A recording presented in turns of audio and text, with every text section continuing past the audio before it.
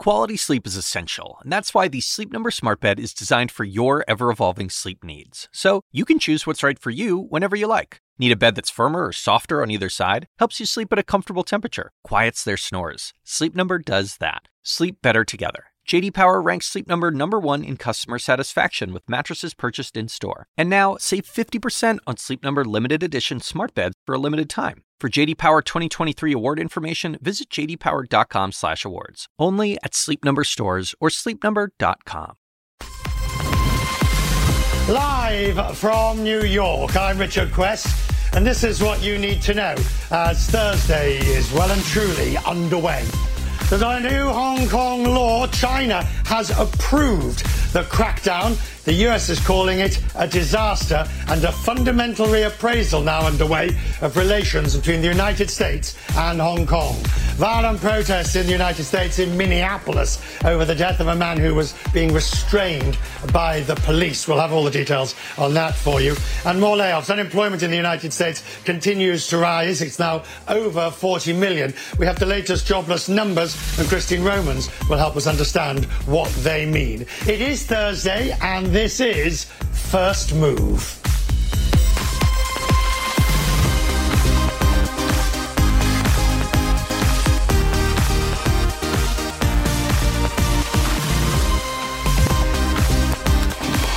And a very warm welcome to you to First Move. I'm Richard Quest. Julia is off this week. She'll be back at the helm next week. So the number of people who've died from coronavirus has now reached more than 100,000. And that's taking its toll on the markets as well in the business world as people look at the reopening. 2.1 million more Americans filed jobless claims last week. It takes the total number to more than 40 million since the lockdowns and the began. Now, 2.1 million is considerably less than we saw at the height, but that is cruel and cold comfort. It's encouraging, but we mustn't overstate it. The futures are showing a mixed open. There are gains for the blue chips. Now, bearing in mind we're over 25,000, the blue chips have been on a tear for the last few days. One would be perfectly entitled to say that they'll take a breather. But tech remains under pressure, so you've got the blue chips and the broader up, and tech is down.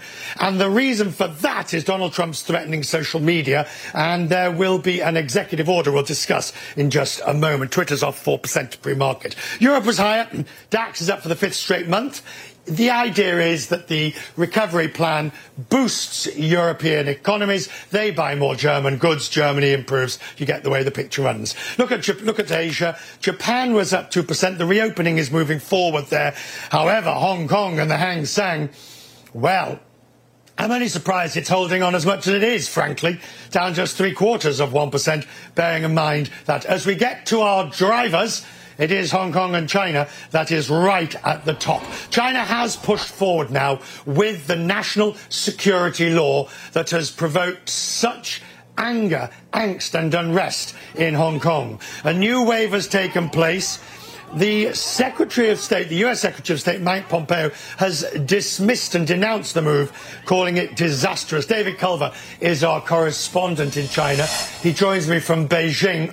We'll get to the interpretation in a moment, David. But first, the actual passage of the law. Has the Chinese Congress passed this law, and is it now in force?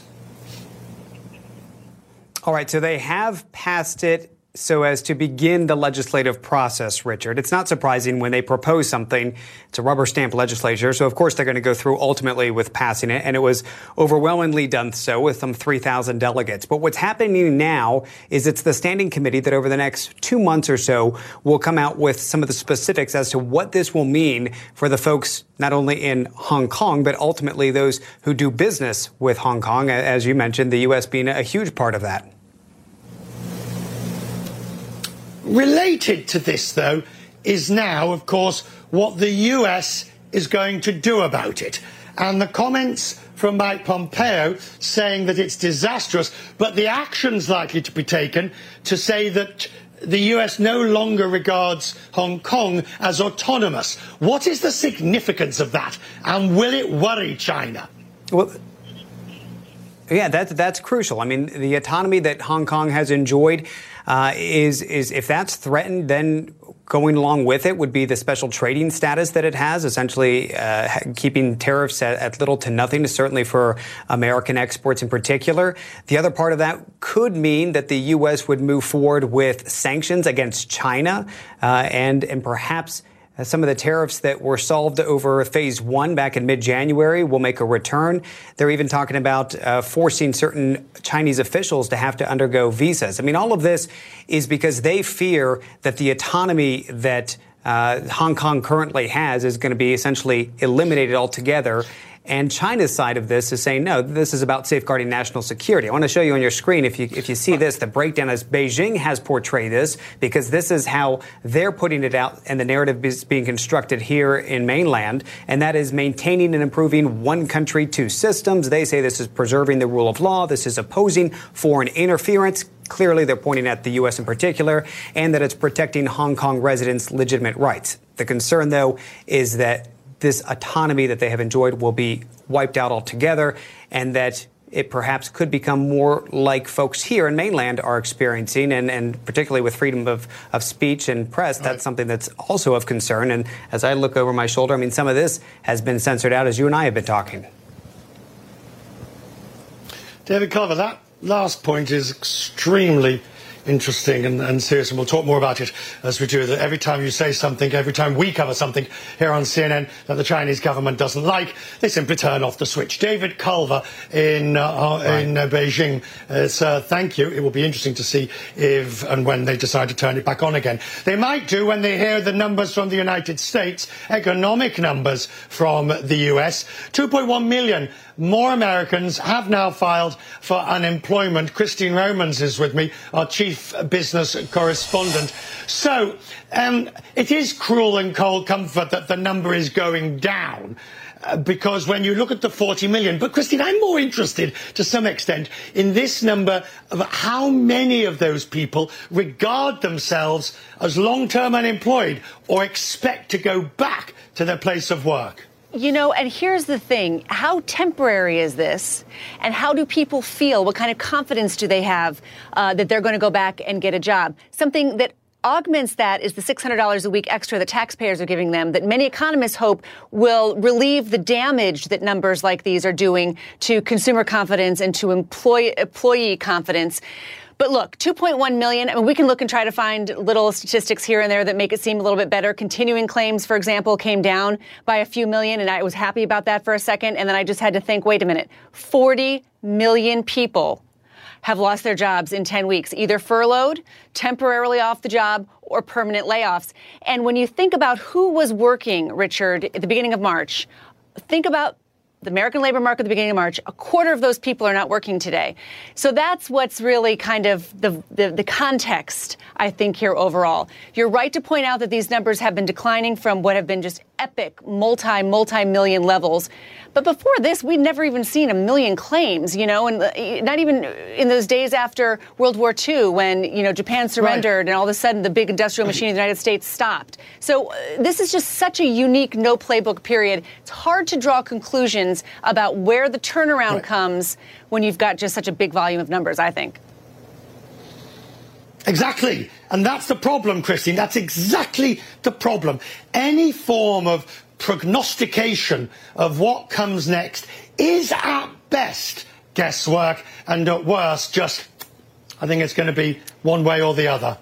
I think it's so interesting because when you talk to corporate executives, there have been a couple of really interesting surveys of corporate executives who see a quick recovery. I mean, Jamie Dimon from JP Morgan said there's fairly good odds that you're going to see a brisk recovery starting at the end of this year. The stock market clearly is looking ahead to a recovery in 2021. There was a survey that our Matt Egan wrote about today about corporate executives really think there's going to be a V-shaped strong recovery. So then you talk to central bankers and they say, you know, markets don't understand this virus. We haven't gone through this before in a modern economy. There's an awful lot of risk still out there. So we'll see if people start to get hired back and in what capacity. I hope that turn comes. But for right now, we are still in the thick of the kind of layoffs we've never seen before. Christine, thank you. Christine Romans, our chief business correspondent. I appreciate it. Thank you. Donald Trump says he will issue an executive order concerning Twitter and social media. Donny O'Sullivan is our correspondent covering that for us this morning. Donny, we know we've got an idea of what this might be. What is it? Yeah, that's right, Richard. Our colleague Brian Fung here at CNN has seen a draft of that executive order. And Trump is really coming after a law called the Communications Decency Act. It was signed in 1996, specifically Section 230 of that, which is the section was signed in 96, I should say, which basically protects these social media companies from lawsuits, from really having them to take responsibility for what is on their platforms. So, were the likes of Facebook and Twitter really responsible for what their users were posting, their billions of users were posting?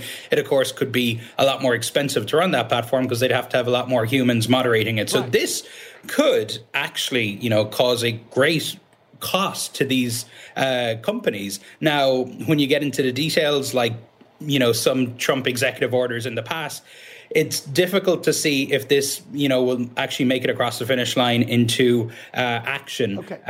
There's Congress would need to be involved. There's all various different agencies, the FCC here in the U.S. So the details, once you get into detail, it starts to cloud up a bit. But this is, of course, Trump trying to, I guess, get back at the companies. He and many conservatives here in the U.S. Believe that Silicon Valley has a anti-conservative bias. And one other thing I think that was interesting in the draft memo that the draft executive order that CNN obtained, the executive order also faults Google for helping the Chinese government surveil its citizens, Twitter for spreading Chinese propaganda, and Facebook for profiting from Chinese advertising. So you can see where the Trump administration's mind is at with all those mentions of China as well. All right, but this section that we're talking about, Section 230, while you were talking, I just called it up. It's called the 26 words that created the internet. It's no provider or user of an interactive computer service shall be treated as the publisher or speaker of any information provided by another information content provider. In other words, they are not liable for what somebody else says. So my guess is that the plan is to somehow negate that section. Yes, and I mean, you think about what Trump is trying to achieve here and what his allies are complaining about Silicon Valley. They're saying that they're claiming that Silicon Valley, Facebook and Twitter censors too much. But if you make these platforms liable for anything that's posted on their services, then they're probably actually going to start moderating and as Trump would call it, censoring even more content. So it's difficult to see understand how this executive order might achieve the president's objectives here. But I mean, I really think what we're getting into here is a debate that's past due about freedom of speech on the internet and how these massive platforms are policing their services. Thank you, Donny O'Sullivan. Thank you. Now, one other story making news around the world and that we need to bring to your attention this morning. There's been a night of unrest in Minneapolis in the US Midwest as protesters are clashing with police for a successive night. If you look at the pictures, you can get an idea of the situation. The overnight unrest followed, of course, the police activity.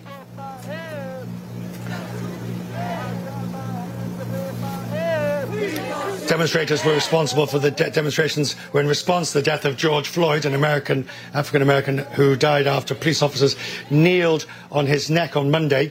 CNN's Omar Himariz has this report that contains upsetting and graphic video of the arrest.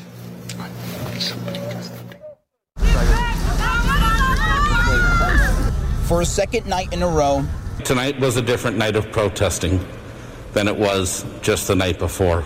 Minnesotans take to the streets over the death of one of their own, George Floyd. The protests turning dangerous overnight, fires burning on the streets. Local firefighters rushed to extinguish this billowing fire at an AutoZone. Flashbangs and fireworks rang out on the streets well into the night.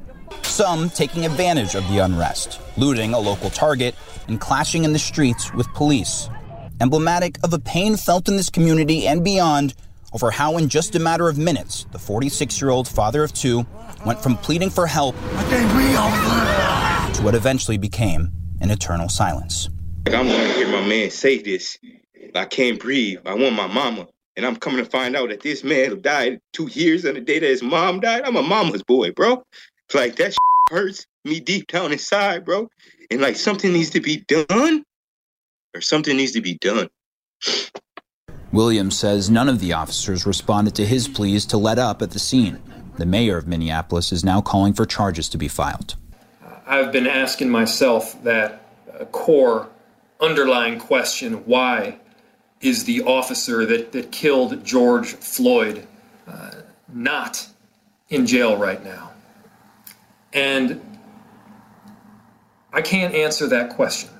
Newly released records from the Minneapolis Fire Department show when medics got to the scene, they were working on a, quote, unresponsive, pulseless male. Floyd was declared dead later on at a nearby hospital. The circumstances that led to the encounter is among what investigators are trying to understand, including at the FBI and the Minnesota Bureau of Criminal Apprehension. All of it circling the question of whether the 4 officers involved will face more than just being fired. Criminal charges. That includes Officer Derek Chauvin, the man seen on video restraining Floyd with his knee, according to his attorney. The Police Officers Federation of Minneapolis says the officers are cooperating with the investigation. The Floyd family wants murder charges to be filed. It hurts me that I am crying on TV, another black family going through this nonsense. And within the community, the pain persists. As a black community, as America, we're a family. We got to make a change, bro. Omar's with me now from Minneapolis. Omar, watching the pictures, listening to your report. Where's this going? What happens next? Well, right now, Richard, protesters, the mayor, and the family are trying to see if these officers will now face criminal charges, as they have already been fired, which happened within 24 hours of this happening. And we see the tension playing out in actions. This used to be an auto shop here in Minneapolis, Minnesota, and in just a matter of hours, it was lit on fire. It was likely looted beforehand, and now burned essentially to the ground. We are standing essentially in what has been the flashpoint for protesters here. Location-wise, it is right across the street from the Minneapolis Police Precinct here, where, again, the protesters have been funneling. Their central message is part of what I mentioned before. It centers around not only how George Floyd died, which we have seen in that harrowing cell phone video, but also how his death is now being handled. They want more to be done outside of just these firings. We are still waiting to see if the FBI and the state investigators here recommend charges to the county attorney's office and the U.S. attorney's office for these officers. But only time will tell, and tension remains, Richard. Thank you, Omar, there in Minneapolis. And if you want to really get an idea of just the tension, the pain, listen to this interview. George Floyd's brother, speaking this morning to Alison Camerata on New Day, broke down as he recounted the pain that the family's going through. I'm never going to get my brother back.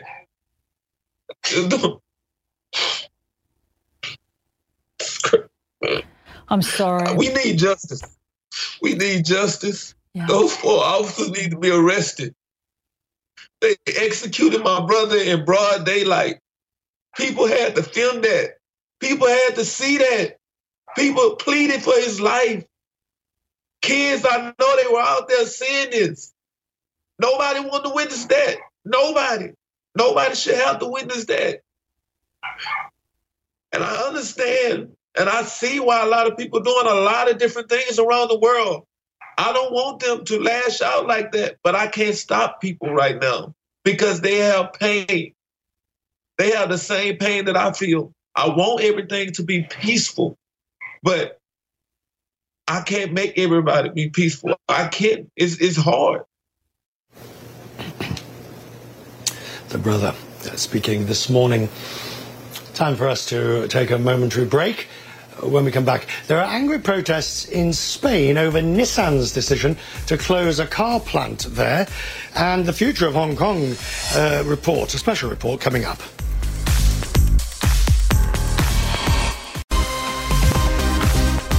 Welcome back to First Move. The market opens in about 8 minutes from now.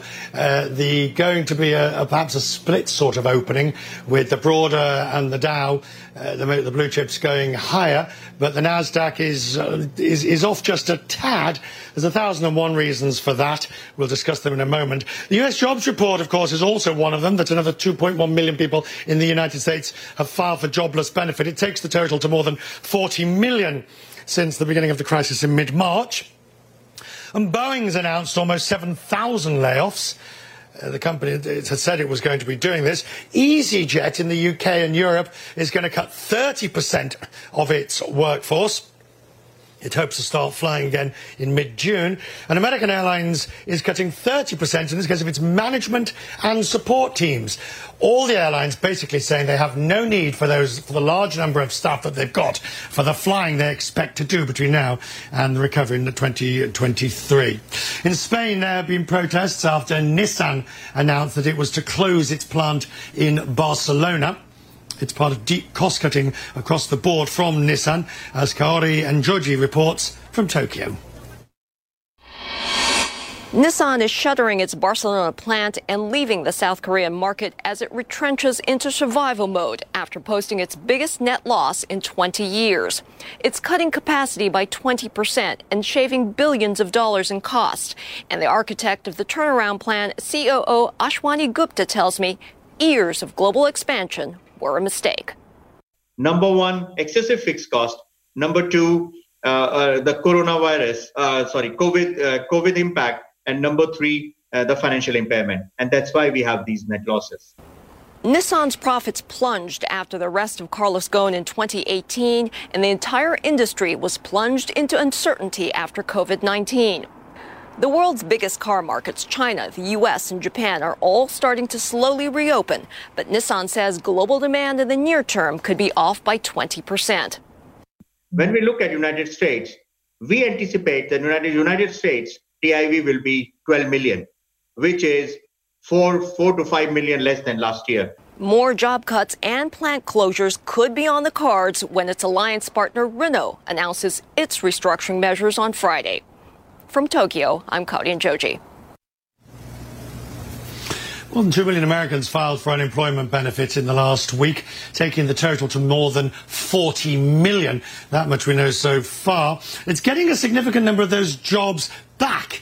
And how that actually happens, that's going to be the trick in all of this. And that means getting Americans spending again. According to a survey by the Consumer Brands Association, 47% are in favour of getting things moving again, reopening. 38% want to remain closed to protect public health. 68% say the US will be back to normal in the next 6 months. Jeff Freeman is with me, the President and CEO of the Consumer Brands Association. I'm guessing, Jeff, that you... Good morning, first. I'm guessing that you don't believe that the US will be back to normal, per se, by 6 months. What do you think it will look like by the time we get to the turn of the year? Well, good morning, Richard. It's great to be with you. I think our members realize that change is here for the long haul. We're looking at the remainder of this year, well into 2021. I've got members talking about disruption well into 2022. So we do expect this to be the new normal. We expect demand to be up quite significantly. We expect inventories, obviously, to struggle to get back to where they were. And we expect our need as an industry to never be greater than it is right now, to deliver to the American consumer, provide them with the products they need. The responsibility that we share as an industry is extraordinarily high right now, and we expect that to continue. The interesting part about this, of course, is that the jobless numbers will have disproportionately come from your members. I mean, the employees of your members, retailing and the like, have borne the brunt, which argues, do you believe you can reopen on a large scale safely? Now, you've had real experience because you helped design the whole TSA pre-check and the Travel Promotion Act and all of that sort of stuff. So you're well aware of how you can do things safely in on a large, grand scale? Well, we certainly did help the travel industry recover after 9/11, and we're going to need to see a similar recovery across our economy after this situation. I think first and foremost, it's important to point out that the consumer packaged goods industry has actually been adding jobs throughout this crisis, whether it's in the retail environments of grocery stores, Amazon now saying that it's going to take 125,000 of the jobs that it added and make those permanent, or whether it's in the manufacturing facilities within our membership. We've been adding jobs throughout this crisis, but certainly you can't add the 40 million that have been lost. So we do have a problem here.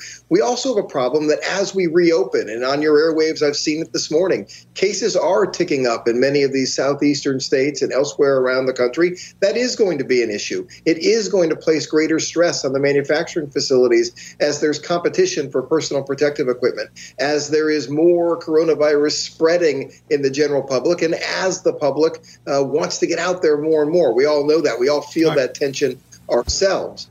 Our industry is investing in the materials it needs in the facilities, whether it's the thermal testing, whether it's the PPE, whether it's the contact tracing. All of those investments are going in. They're enormous investments to ensure the safety of the people on the front lines. But make no mistake, it's only going to get difficult in the months ahead. Okay, all that given, what do you need? I mean, what does the industry need? More help from government? The government's already had PPP, which has just about run out. It's got more unemployment benefit. It's the extra money, 600 so per month. A lot of the systems and loans and things that have been put in place are due to expire. What more do you want the administration to do? Our industry is not looking for financial assistance from the government. There are a lot of industries that may need that. Ours is not one of those. What we need from the federal government is greater clarity.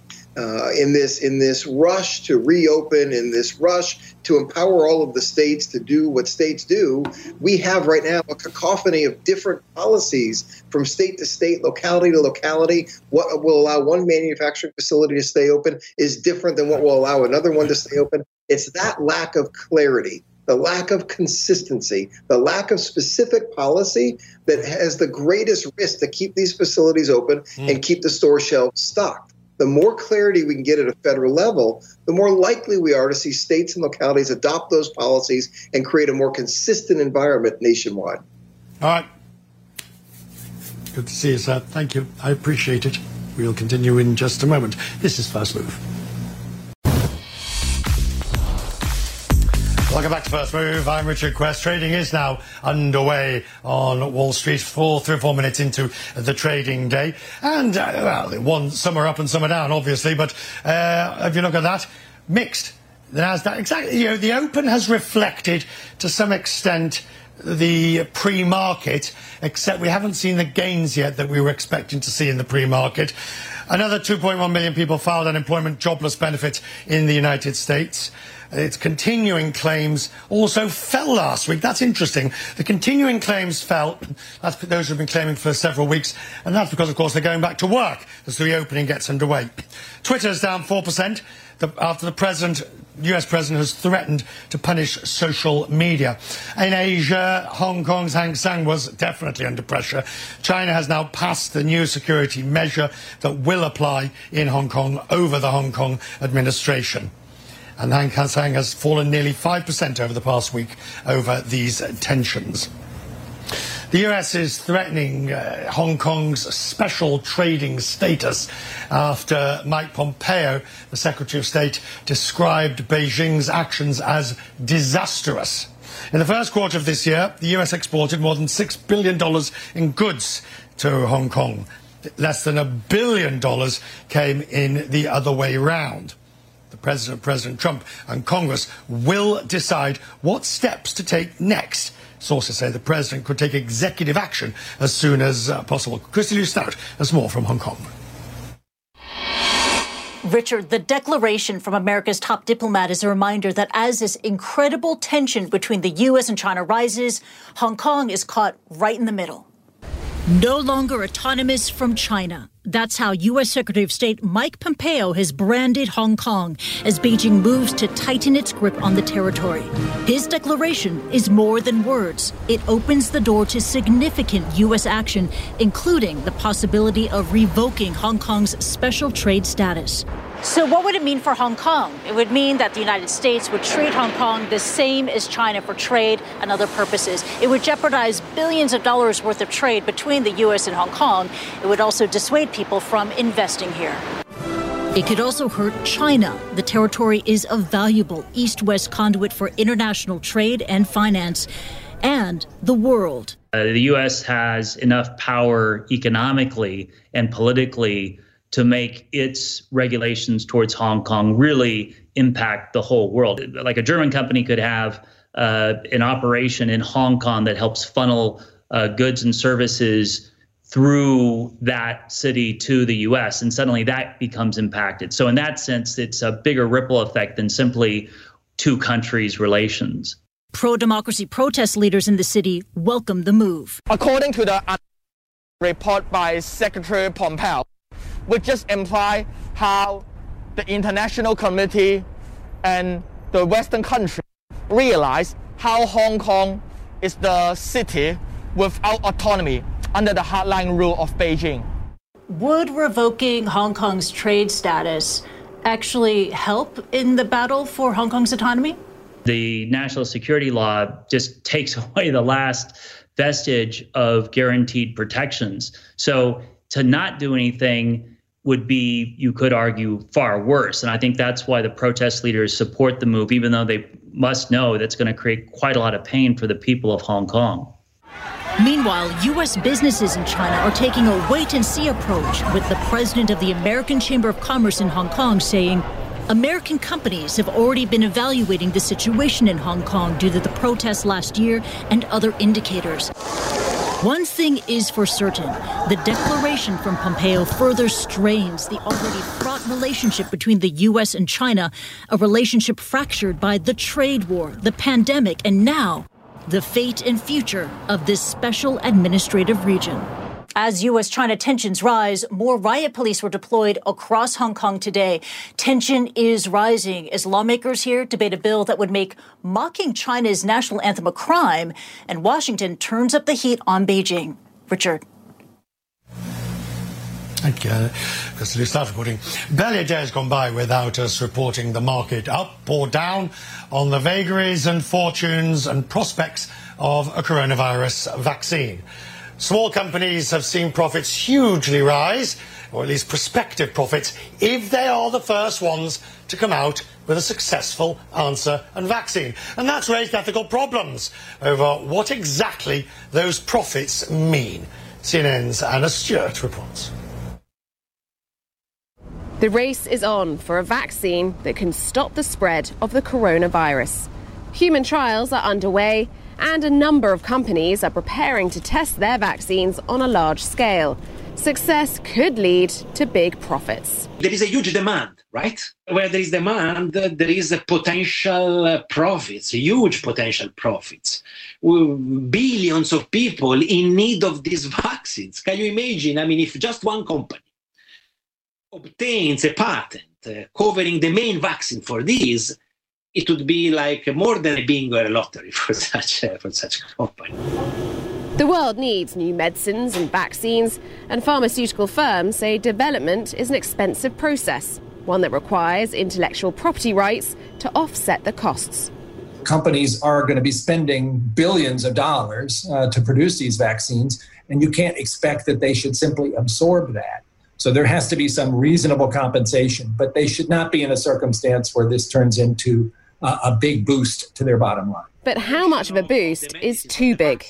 So I'm not talking about normal times. Normal times, of course, pharmaceutical companies should be free to litigate, to extract royalties, of course. But this is an unprecedented situation.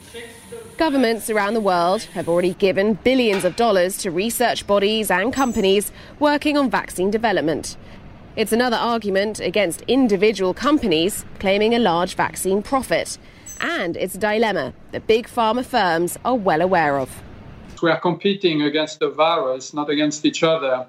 We at AstraZeneca are doing this for no profit, and I'm sure other manufacturers will do the same.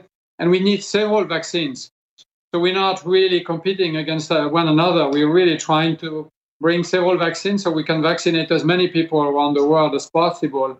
One vaccine will not be enough.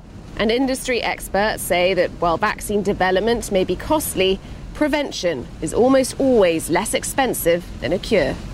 Anna Stewart, CNN, London. In just a moment, we know that the SpaceX launch has now been postponed and hopefully will take place at the weekend. But the attention on SpaceX has renewed the interest in Virgin Galactic. When? Simple question for the CEO. When will you carry passengers? It'll be my first question when he returns after the break.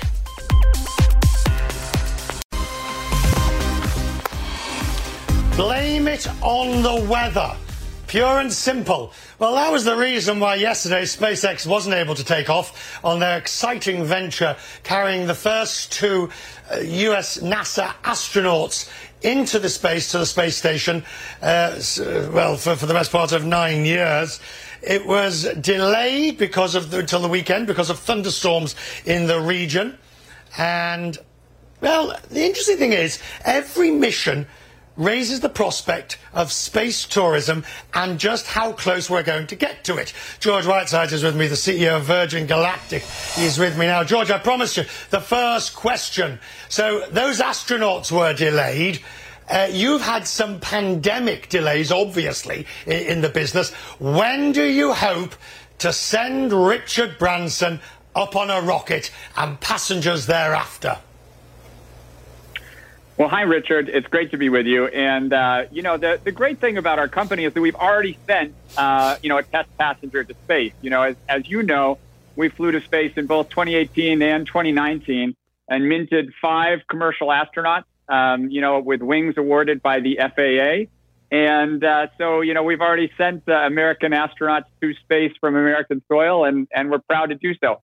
That said, we are hugely excited about the SpaceX mission. I think it's a real milestone in American space policy. As you know, I was chief of staff for NASA when the commercial crew program really was kicked off in a substantive way. And so for me, it's an exciting moment to see, 10 years later, this mission actually go up. In terms of Richard, obviously, I always am a little cautious because I don't want to pressure the engineers to a specific schedule, but we're making very good progress. Obviously, we're trying to be very careful in the time of COVID. The team has done great by, getting the operational procedures ready to continue operations in our test flight program during the time of COVID. And as you know, we carried out a really important test flight at the beginning of May, which was our first spaceship flight above Spaceport America. So we're making good progress, and I think that there's going to be a lot of exciting things this year. All right, so George, the commercialization of space, I was talking to the NASA administrator yesterday. For him, in many ways, the whole SpaceX thing is a culmination of a policy. As you look forward, and I understand you've got to get your first business underway, where do you see future opportunities for Galactic in space above and beyond the sort of core mission of passengers into space? Well, Richard, as you say, our number one priority is to get our amazing Spaceship Two Unity into commercial service, and then to start additional spaceships into commercial service. We already have the next one well along in the manufacturing, and a third one behind that. So, getting that fleet into commercial service is our number one priority. That said, we are entering into a very exciting period for commercial exploration of space. And there's going to be a lot of activity in low Earth orbit. There may even be opportunities in lunar orbit, even lunar surface operations. Now, I'm not making news. I'm not saying that, we are or not going to be involved in any of those particular things. But I think we're entering into a time, when you can imagine private space travelers spending, time not just on suborbital journeys, but also in orbital space.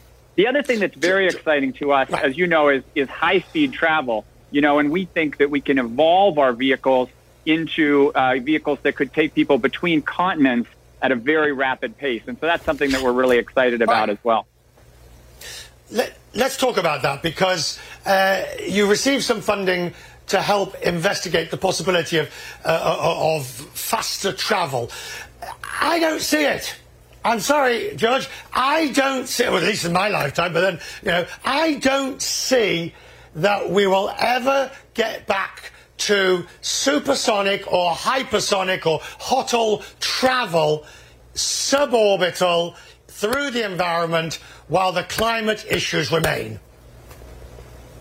You know what? I think the climate issue is a key part. And really that's the difference this time around, is that, we're not just trying to do high-speed travel. We're trying to do sustainable high-speed travel. And that's why we've assembled a really great team of engineers to work on this issue. The funny thing, though, is, Richard, 10 years ago when we started Commercial Crew for NASA, people said the exact same thing. They said there's no chance that commercial companies will be able to, implement things. And here we are 10 years later with a program about to go. So I think, modern tools, modern materials, and a lot of great hard work will generate a high-speed vehicle that is sustainable. And that is really the core of whatever we're working on is that idea of long-term sustainability.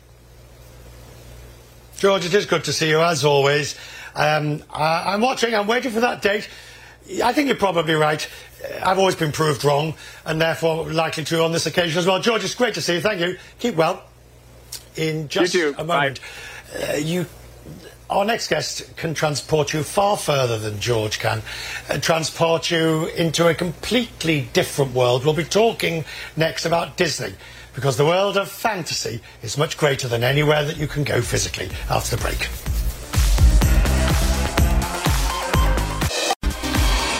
Disney is to reopen its Florida theme parks in July. It'll be a complicated operation.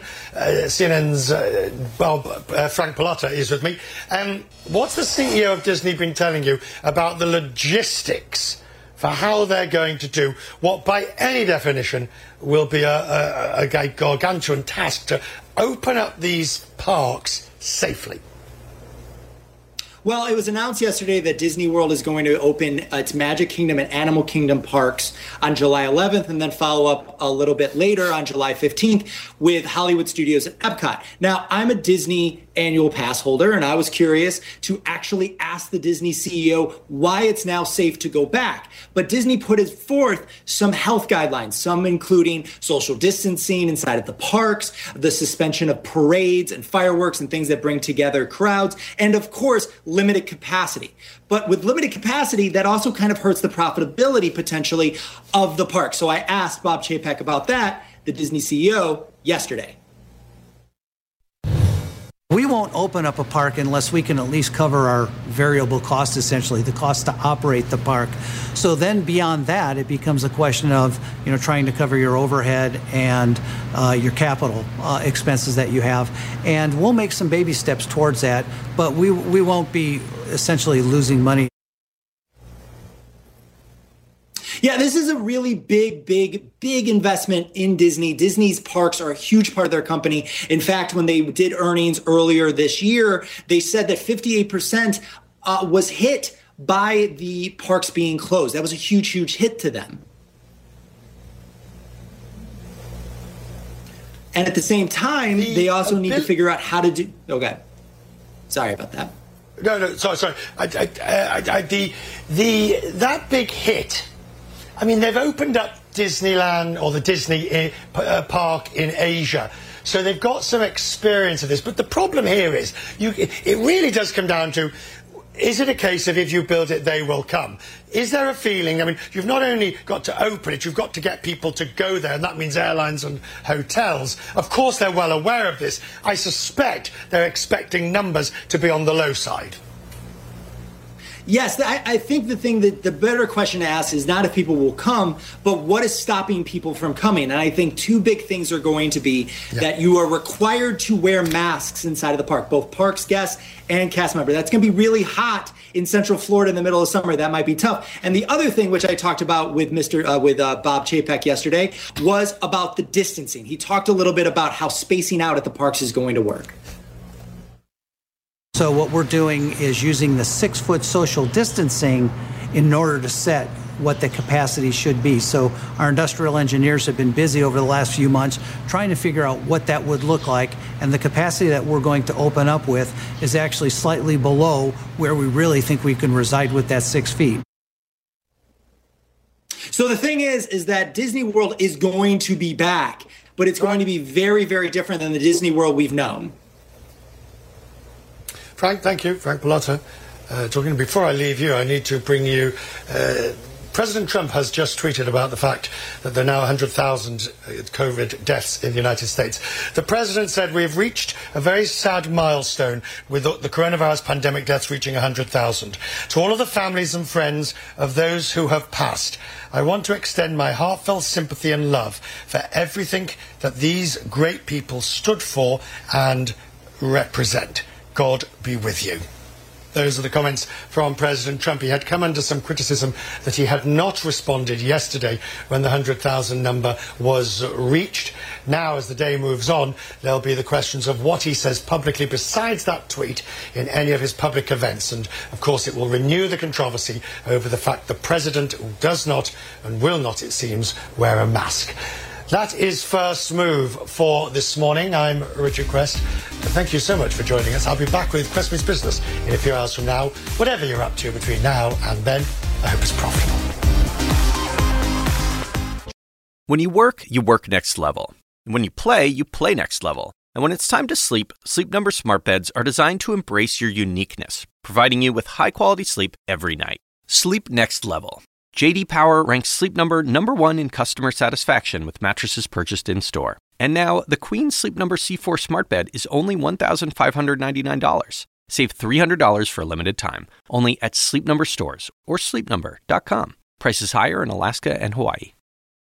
Quality sleep is essential, and that's why the Sleep Number smart bed is designed for your ever-evolving sleep needs. So you can choose what's right for you whenever you like. Need a bed that's firmer or softer on either side? Helps you sleep at a comfortable temperature. Quiets their snores. Sleep Number does that. Sleep better together. J.D. Power ranks Sleep Number #1 in customer satisfaction with mattresses purchased in-store. And now, save 50% on Sleep Number limited edition smart beds for a limited time. For J.D. Power 2023 award information, visit jdpower.com/awards. Only at Sleep Number stores or sleepnumber.com.